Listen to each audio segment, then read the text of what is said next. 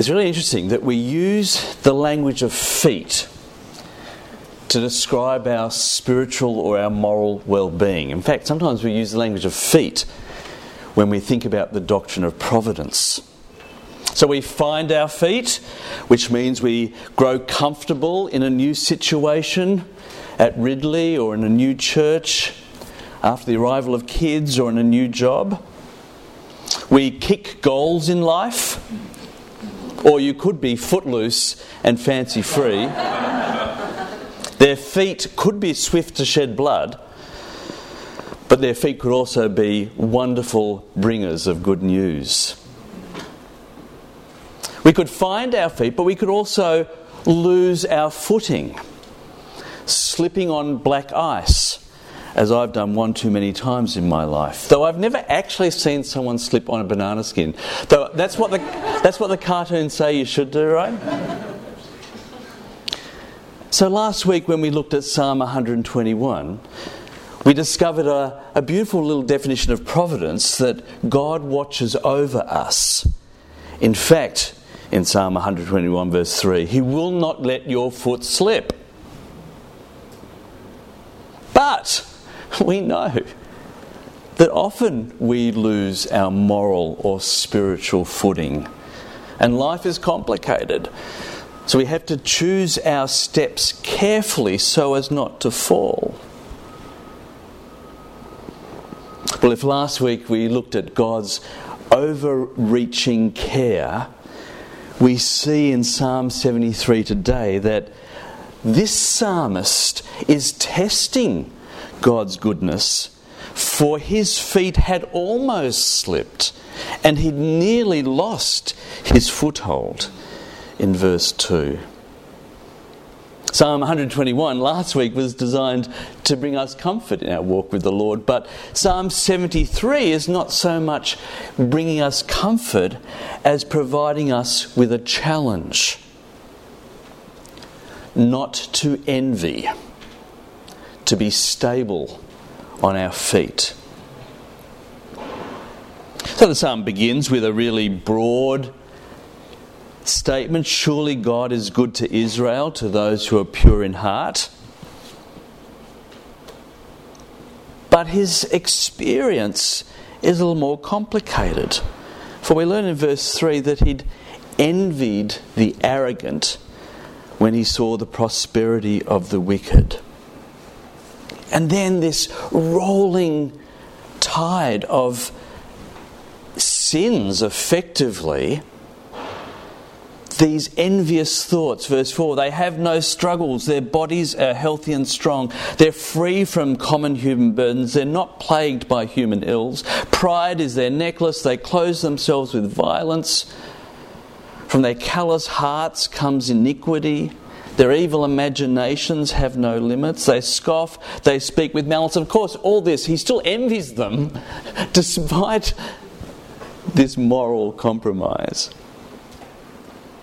With arrogance they threaten oppression, their mouths lay claim to heaven, their tongues take possession of the earth. They think they're above all challenge. And people turn to them and drink up waters in abundance. They say, how would God know? Does the Most High know anything? This is what the wicked are like. Free of care, they go on amassing wealth. They're just full of it. Full of beautiful experiences. They're full of their own reputation. And people love them for it. Presuming that God would never find out that their heart of hearts is corrupt. The psalmist is really tempted to think that what he'd learned about God being good to Israel was untrue. Surely there's a pattern to this world's experience. Surely goodness should lead to rewards. Surely badness should lead to punishments or penalty. Isn't there cause and effect in this world? Why should the wicked prosper? That's not fair. It's very easy to go down this track, right? And just assume that the way things should be needs to be explained in ways that are hurtful to people. So Israel Folau's commentary on the bushfires over the summer picks up on this basic idea. If bad things are happening in Australia, it must be the direct result of some particular sin, some particular evil in our land. And in Israel Folau's mind, that was same-sex marriage. It's really easy to try and get a one-on-one correspondence between a bad thing that happens, therefore it must be caused by some kind of sin. Job's friends were also wrong in the advice they gave. They just assumed that if Job had suffered much, he must have sinned much. That there's a simple correspondence between behaviour and outcomes. But we know it's more complicated than that, and that random things happen that seem to have no explanation, without any sense of proportion or justice. In 1755, an earthquake hit Lisbon in Portugal. It was the 1st of November, so All Saints' Day. Many people were in church celebrating Mass. But on that very morning, an earthquake hit and perhaps 100,000 people were killed in Lisbon. Potentially the worst earthquake ever to afflict our world. All the churches in Lisbon were destroyed, and they were full of people.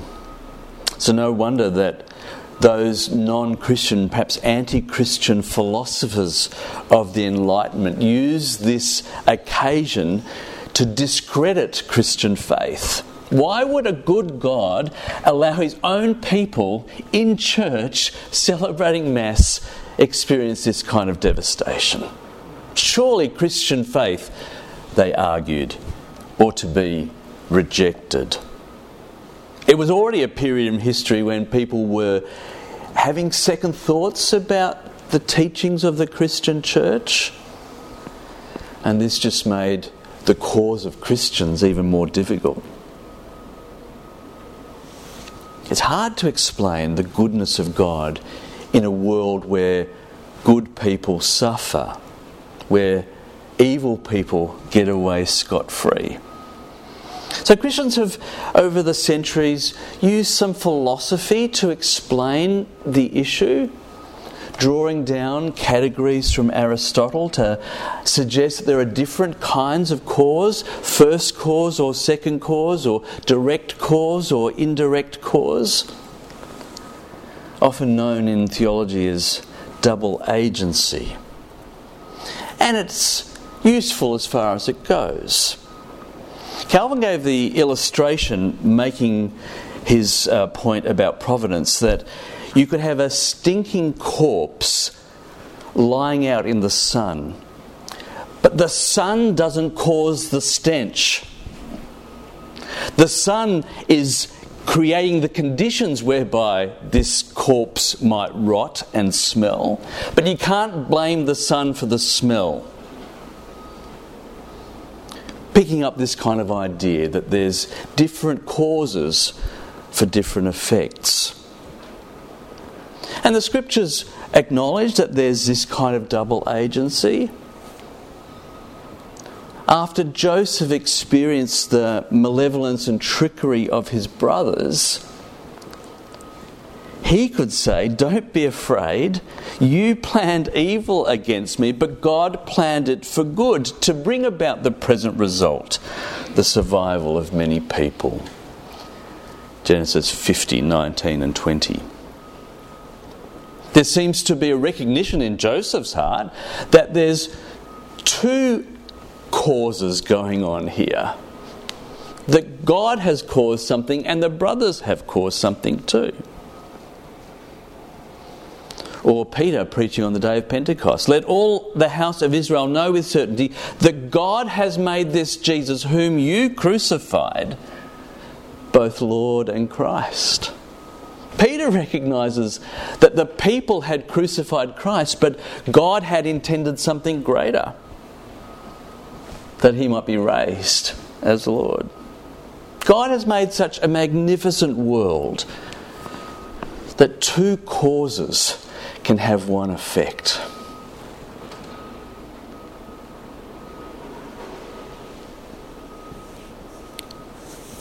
But it doesn't detract from our existential question. What do you do? How do you manage those difficult circumstances? How do you grow into mature discipleship so that the difficult circumstances don't shake you, causing you to lose your footing? How should we advise the psalmist to stop envying?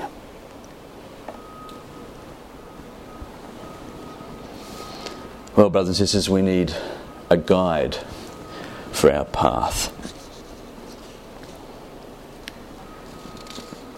Verse 15, if I had spoken out like that, I would have betrayed your children, he says to the Lord. When I tried to understand all this, it troubled me deeply until I entered the Ridley Chapel.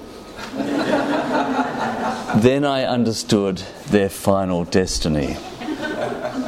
Something clicks. It's been a wearisome task, struggling with his sin of envy. He wants to give up. He's worn down, he's sick of fighting. Who will ever know, he says to himself, if I'm harbouring these thoughts in my mind? Will it make any difference if I look at that website? Why can't I have some luxury after working so hard all week? Now he goes into the sanctuary of God. He comes before God. He comes to the place where God has promised to be found. He confronts the law of God. He experiences the mercy of God and has a breakthrough moment.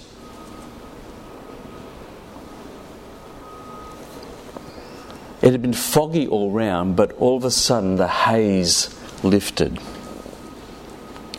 Just like Dave Horn in my history class last week. There was confusion on his face. We kind of take that for granted, right? Dave, I've warned Dave about this. And there was something that happened in the lecture, I can't remember what, where Dave's face kind of established some peace.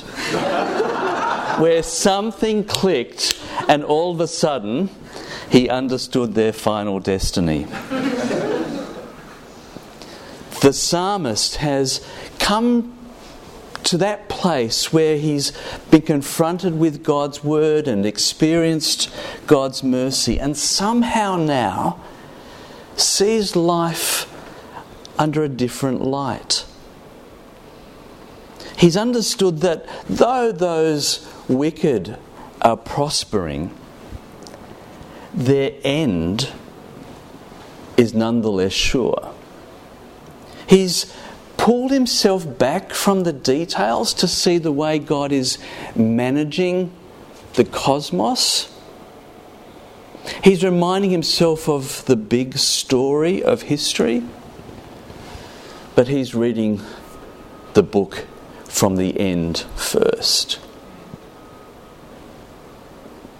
Now, he says, verse 18, surely you've placed them on slippery ground. They're the ones actually who are about to slip now.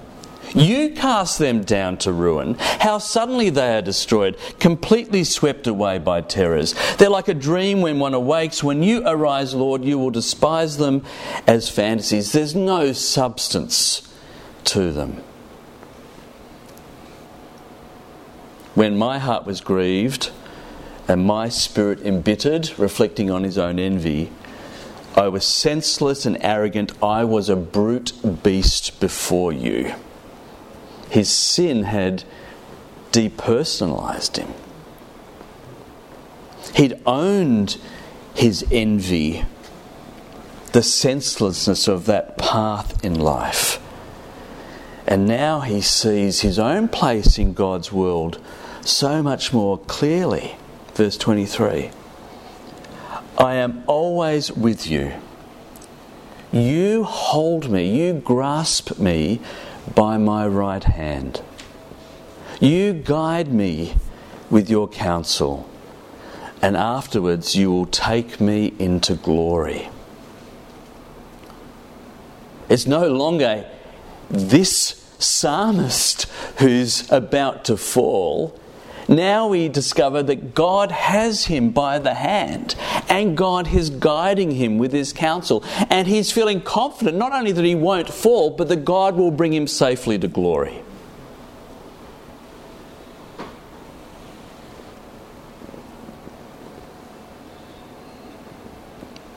Whom have I in heaven but you? Verse 25. And the earth has nothing I desire besides you. My flesh and my heart may fail, but God is the strength of my heart and my portion forever. The wicked are filled with follies, but the psalmist has learned what it means to be filled with God. That God works through the psalmist's weaknesses, not just in his strength. He's not trying to stop the wicked from prospering, but he is recognising that there's something more valuable that he has. Verse 28. As for me, it's good to be near God. I love that. The psalm begins, surely God is good to Israel in a really abstract, general sense. But now he's recognised it's not just that God is good to Israel, but that God is good to him.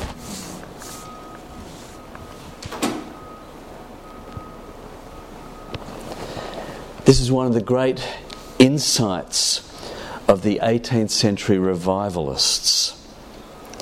In their world, where God was being pushed out, where philosophers, one perhaps were arguing there is no God, some perhaps were just saying he's lazy and on holidays, the revivalists said, no, you think God is absent or distant, he's actually close.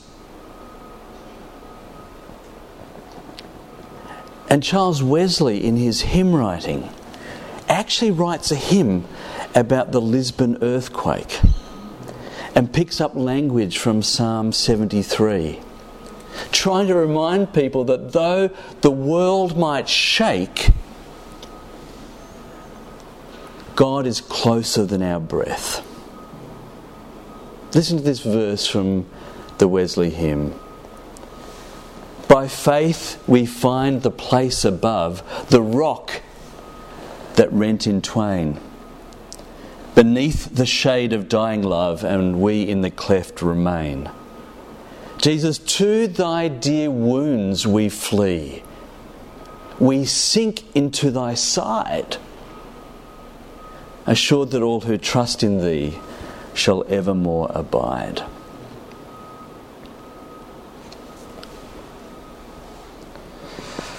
The psalmist, from the first to the last verse, has let us track with his own spiritual journey, feeling like he was about to slip, but discovering that God in his providence has grasped his hand and is guiding him to glory.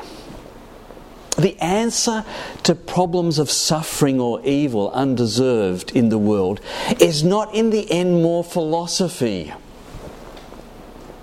You can explain evil, but accidentally explain evil away and make it sound like it's not a problem after all. We don't need more philosophy. We need purity of heart. Not a new thing to do, but a new attitude to cultivate. And when I say purity of heart, I don't just mean moral character, but often In the Bible's language, purity of heart means single-mindedness or spiritual focus. And actually, though we think it's hard to explain how good people suffer or the wicked prosper, our own eyesight, when we think about it, is a great example of what we do to take the next step. For in daily life, if your vision is healthy, there'll be lots that's out of focus on the perimeter of your vision, though the thing ahead ought to be well focused. So much in our experience in the world will provide a blurry understanding of what's going on in God's superintendence of this world. Some things are mysterious, some things we don't understand. Some things God allows to be blurry or confusing. But to manage the blurriness, we've got to make sure we have laser sharp focus. In which case we can deal with those things that aren't quite so clear. God guides us. God provides the single-mindedness that we need. One note might be discordant in our life, but we can be confident the whole piece will in the end resolve in a major key. Friends, feet are important, not just in our lives, for getting around, but in the Bible, because feet are an image of the direction you're heading. And we set our direction by nurturing our heart.